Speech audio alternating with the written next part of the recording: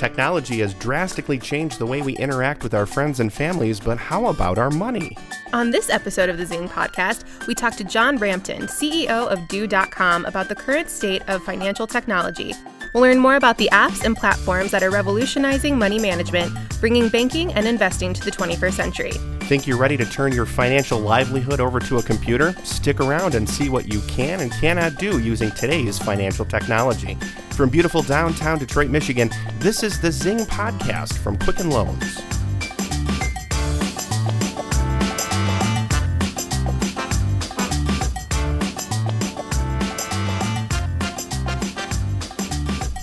Hello, everybody, and welcome to the Zing Podcast. We're back with another great series of podcasts for you in 2016. Before we get going on today's topic, I have to tell you, I'm really excited to welcome to the Zing Podcast team our new permanent co-host and quite possibly one of the most delightful people I've ever met in my life. She's the Zing Podcast co-host now, but also the publisher of the Zing blog. Is that your correct title? Yes. So Miranda Crace. Miranda, welcome to the podcast. Thanks, Sean. We're really excited to have you. So are you excited to get going? This is our first one for 2016. We're really excited. Yeah, I'm ready. Excited. It's because we're all excited. We're all just. It's understandable. I'm here. We're ready to go. We've got an excellent guest today, which I'm trying not to say we're excited about because I've said that already about 14 times. So we're talking about financial technology and basically all the crazy things that you can do money management-wise with your phone or with mobile applications on the web. It's just nuts. Like, I don't know about you, Miranda, but I've got money and things that are being run by computers. Like, I don't think I've gone to a bank within, the past year or so. Yeah, I don't think, even my bills, I don't remember when they're due because it's just auto drafted from my account. Our financial livelihoods are on autopilot now. So is that scary? What are some of the things that are happening in the space? What are some things you should and should not do? To help us answer these questions, we have a very special guest, Mr. John Rampton. He's the founder and CEO of Do.com. John, welcome to the podcast today. Hey, thanks for having me, guys. So tell us a little bit about Do.com. So we are a payments and invoicing company. So if you have bills or you want to bill somebody, we help you out with that, and we're free. It's just another example of things that you used to have entire departments at companies that would, send checks out and receive checks, and now we can do it all online. Now, John, you're an expert in the space of financial technology. Tell me a little bit about, when it comes to personal financial management, it seems like everything's moving online now. There are just things that we can do now that we hadn't been able to before. Are we really in the midst of a financial technology renaissance? I mean, I would say yes. I mean, I wouldn't say we're in the middle of it. I'd say we're towards the end of it. No, just joking. No, I mean, we're definitely moving online. Everything is moving towards, as you stated at the beginning of this, I pay everything online. When was the last time any of us went to the bank? We don't really need to go to the bank. We can deposit. I mean, literally, I take a picture of a check and it deposits into my bank account. You guys, that feature has changed my life. Hasn't it? Just so you know. Yeah. I work with a small credit union. I think their app is a little not great, so a lot of times I have to take that picture 4 or 5 times, but still it saves you a trip to the bank. That's crazy. Yeah, it saves you that 20-minute trip. I mean, I think those and all the different tools out there that we're seeing one pop up every single day that helps us manage our finances or do something better, it just makes our life so much more in tune and easier. I always laughed, probably 15, 20 years ago, my mom always made me, she forced me for a month to carry around, what are those things with the check? A little... the little register booklets. Oh, yeah. A little register booklet. Yeah. And my mom was like, you need to keep track of all your expenses. And she's all, if you do this for 1 month, it'll change your life. And I was like, I will commit to doing this for 1 month if you pay me $100. See, incentives always work.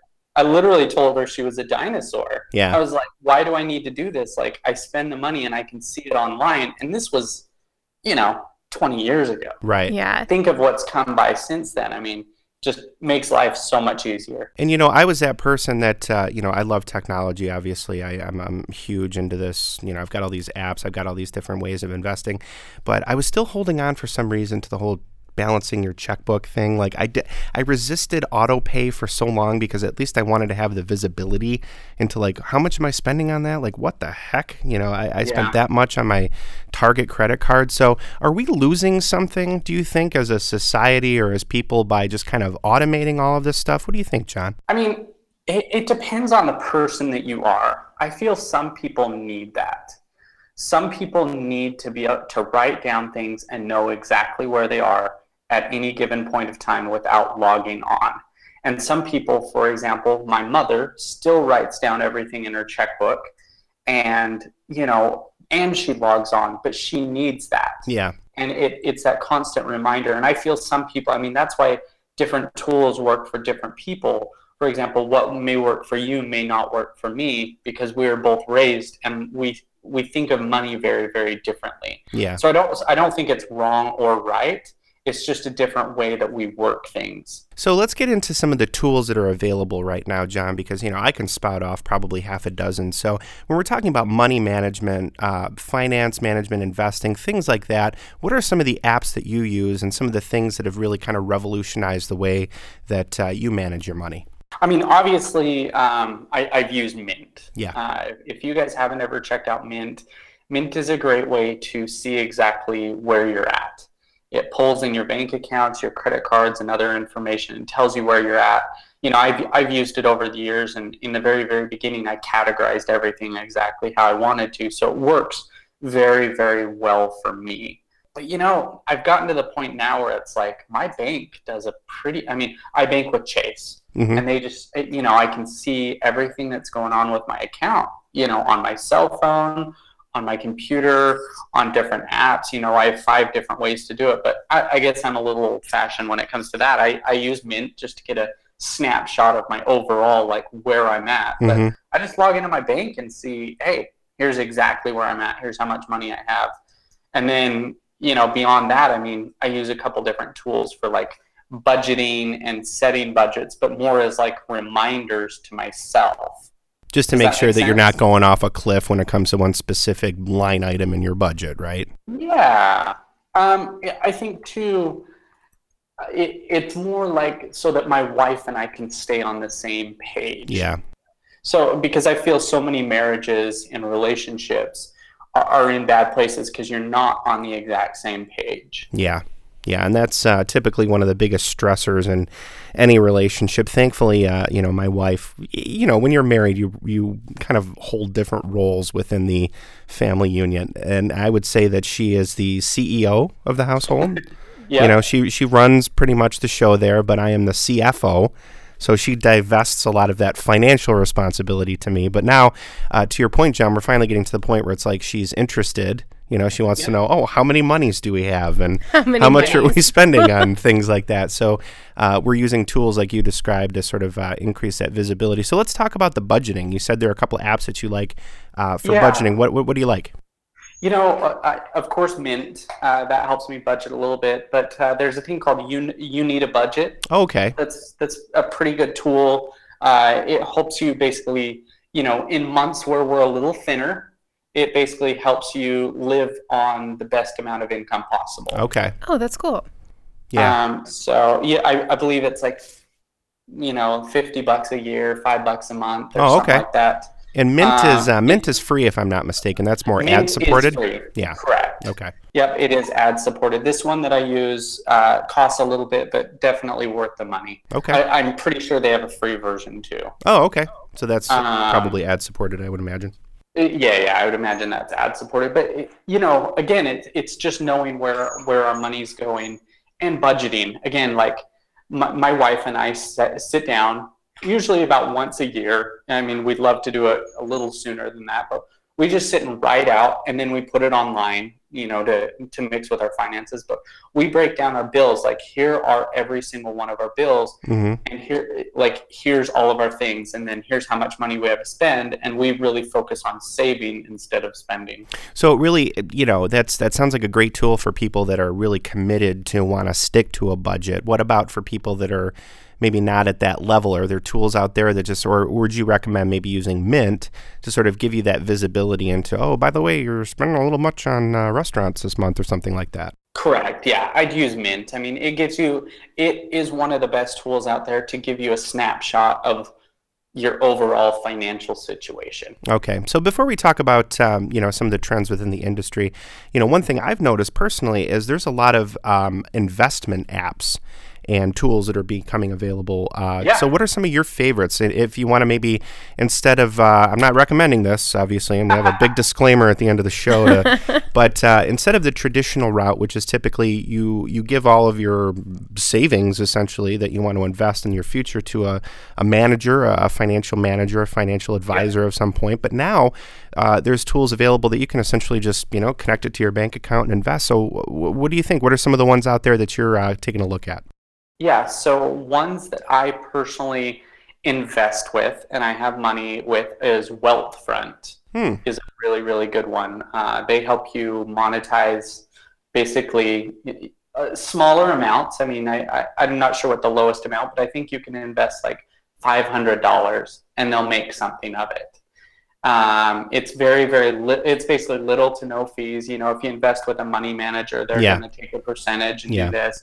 Whereas Wealthfront, they do take a percentage, but it's more on it's very, very little fees. But Wealthfront is a great one. Betterment is another great one. Personal Capital is one, though I've heard of them. I've never used them. But Wealthfront and Betterment are two great options that I've used and currently use and really, really like. So let me ask you this, and obviously you're on the let's call it the forefront of technology. You're obviously some of these people, you're part of this group of people that feels comfortable sort of using technology to do these things. What about people that are listening to this, John, and they're thinking, there's just something about turning my life savings, my investment, my future over to a computer, to algorithms, to people that I can't really talk to. And what do you say to that? I mean, is that a legitimate concern where we're at with some of the tools right now? Completely. I mean, there's hackers out there that are going after things. There's always problems. And I think of it like I do bank accounts. Mm-hmm. I don't have all my money in one bank, just in case. I'm kind of a little skeptical in that way. Okay. And I personally diversify. So I do have a money manager. I do put money with an actual human being that's investing my money. I do have several different online. I'm not just one online person. I do invest in stocks and bonds. Like I do invest in real estate, which has nothing to do with online. That's completely offline. So I would say diversify yourself. If you're really, really scared of that, jump in a little bit. Put $500, $1,000 into one of these things and try it. Dip your toe in the water. You don't need to jump in and put your entire life savings in there. You don't have to gamble the farm. And that's one of the great things about a lot of these apps too, John, is that the minimum investment amounts are usually pretty low. So instead of, walking into one of these big, investment firms or something like that and handing them a check for, 5 figures or so forth, you can start with $100, $200, something like that. Yeah. That's some great advice. What do you see kind of happening in the industry right now, in the financial technology industry, that you're excited about? Is there anything new that you've seen happening, or? I mean, more and more online. I mean, that's truly what I'm excited about. The more and more people that trust online, it's going to help everybody out. The more and more money that's invested in companies like Wealthfront, like Betterment, like Personal Capital, like all these cool investment platforms, the more money that's invested in them, the more people they'll be able to hire, the better algorithms they'll make, the better technology they'll make, the more returns you'll get. The more returns they'll get. I mean, it will just become better and better and better. Yeah. So, all these companies out there. Also, there's going to be new innovative companies. For example, like these companies, for example, like Wealthfront or Betterment, I don't even think they were, available like 3 years ago, 4 years ago. Yeah. And now they have billions, if not trillions, under management. Yeah, that's a great point. And I feel like a lot of other industries have kind of made that leap into online, made that leap into this technological age. What do you think it is that held the financial industry back for so long in doing that? And I mean, now we're seeing a lot of innovation in it, but I feel like it was one of the last industries to really jump on that bandwagon. Regulations. Oh, yeah. By far. Yeah, regulations are killer in the United States. I mean, we have a rule for every single dollar. It doesn't matter where it goes. It has to be reported in 50 different ways, and you You can't give it away in a certain way. Like, I can't hand you a dollar bill. I have to put it upside down in the palm of my hand. Like, I mean, there's stupid regulations that, aren't built for today's age. Some of our regulations that we're running into, for example, this is problems that I deal with at my company. I'm dealing with regulations that were in the 60s that are, limiting money. You can only transfer this amount of money. Like, okay. That's not even adjusted for inflation, that's not right? even adjusted for inflation. Yeah. Like, a bank has to report every dollar over, I think, like $3,000 or $8,000 or some small amount of money. And it's like, you realize, like, that's not a great deal of money. Yeah. The economy's grown a little bit. A cup of coffee isn't 5 cents and people aren't making $5,000 a year, To that point, John, since the financial industry has been a little slow, what are some of the things that are coming up, like some areas of fintech that maybe haven't been developed yet, or we're kind of starting to see some growth in there? Is there anything on the horizon that you really think is going to be big in the years to come? So, I mean, there's a couple things. First one, I won't go too much into it, is more on like crowdfunding and being able to invest your personal money into startups and becoming kind of an angel investor. So I feel that's huge because that hasn't been available unless you're an accredited investor in the past. So the availability for the average American to invest $1,000 into a startup is huge and will really help foster and bring about a lot of really amazing companies that wouldn't have been able to get the visibility they have without this money. Wow. So I think that's going to be huge. It's also going to cause a lot of problems. There's going to be a lot of scams. There's going to be a lot of, a lot of people are going to lose money. But lots of people are going to make money. I think overall, it's a very good step in the right direction. And just like everything else, if it gives people the opportunity to invest in things that perhaps they didn't have before, I mean, that's great.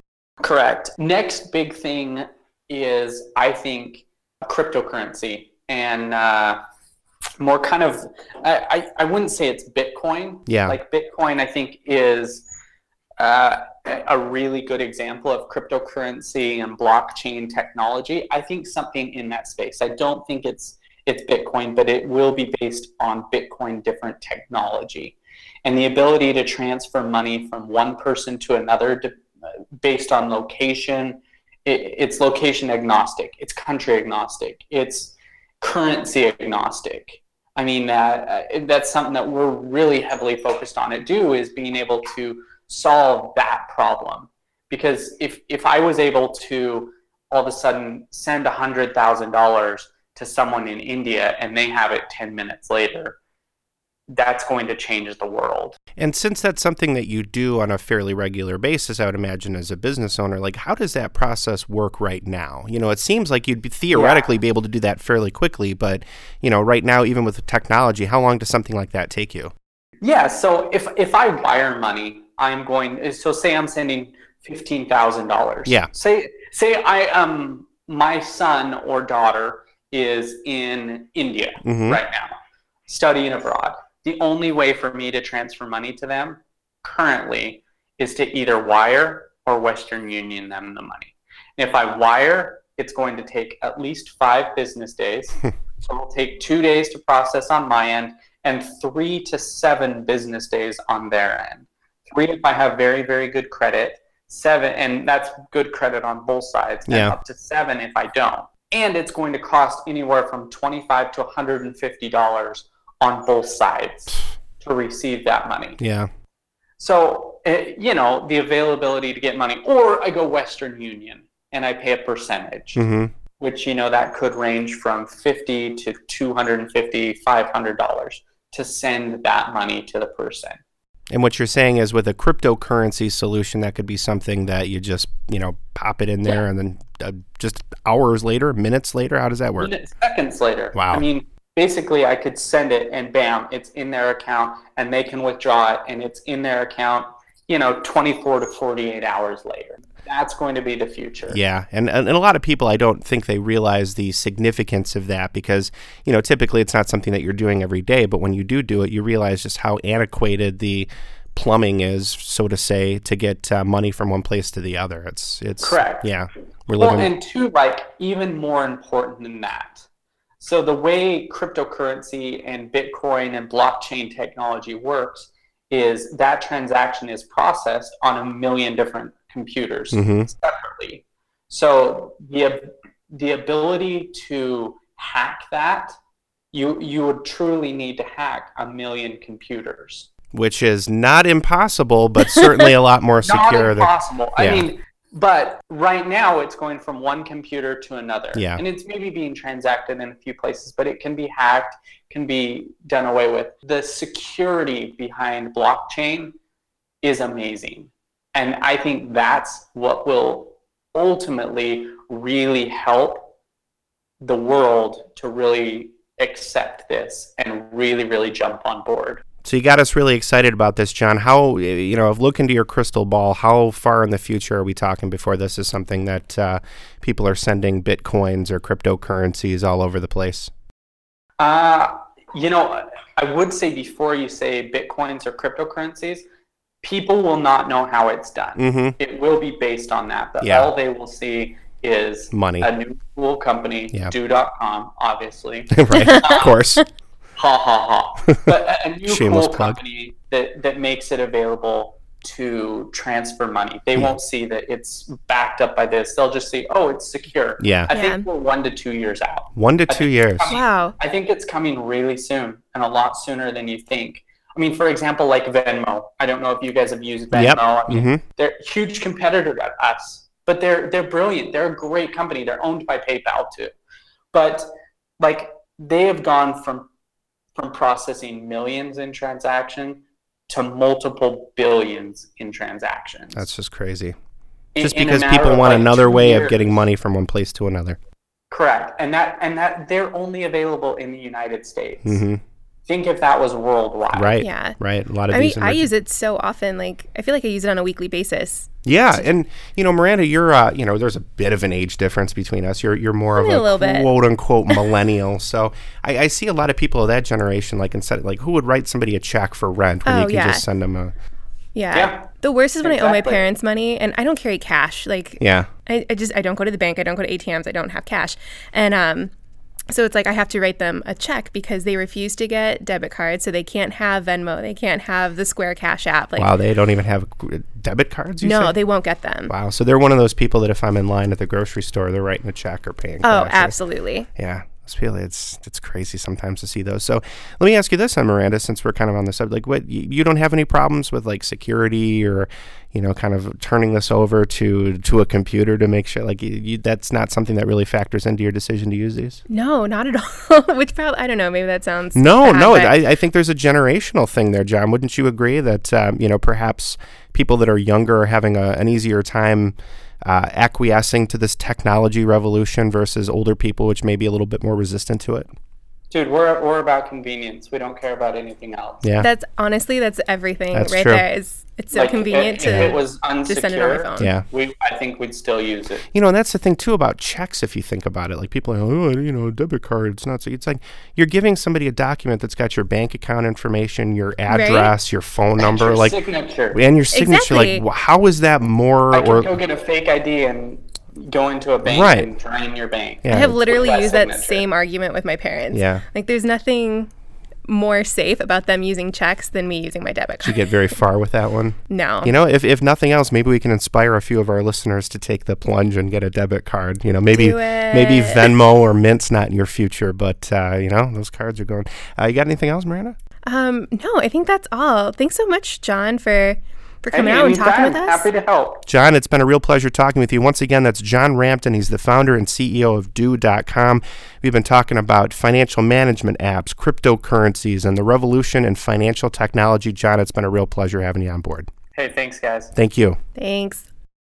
So speaking of really cool financial technology, Miranda, there's something pretty cool that we're doing here at Quicken Loans. It's called Rocket Mortgage, and it's the first completely online way to get a mortgage approval. Oh, yeah, I've heard of that. So basically, we've taken all the complicated, time-consuming parts about applying for a mortgage, like getting your paperwork together, finding old pay stubs. It's the worst. I know, right? But we've automated the process. It's really simple, fast, and convenient. You can even do it on your phone. You know, and that's just amazing. It takes just like a few minutes, and when you think about all the dumb stuff you do on your phone every day, this is actually something really cool and really amazing. So if you're looking to refinance your mortgage or even buy a home, check out rocketmortgage.com.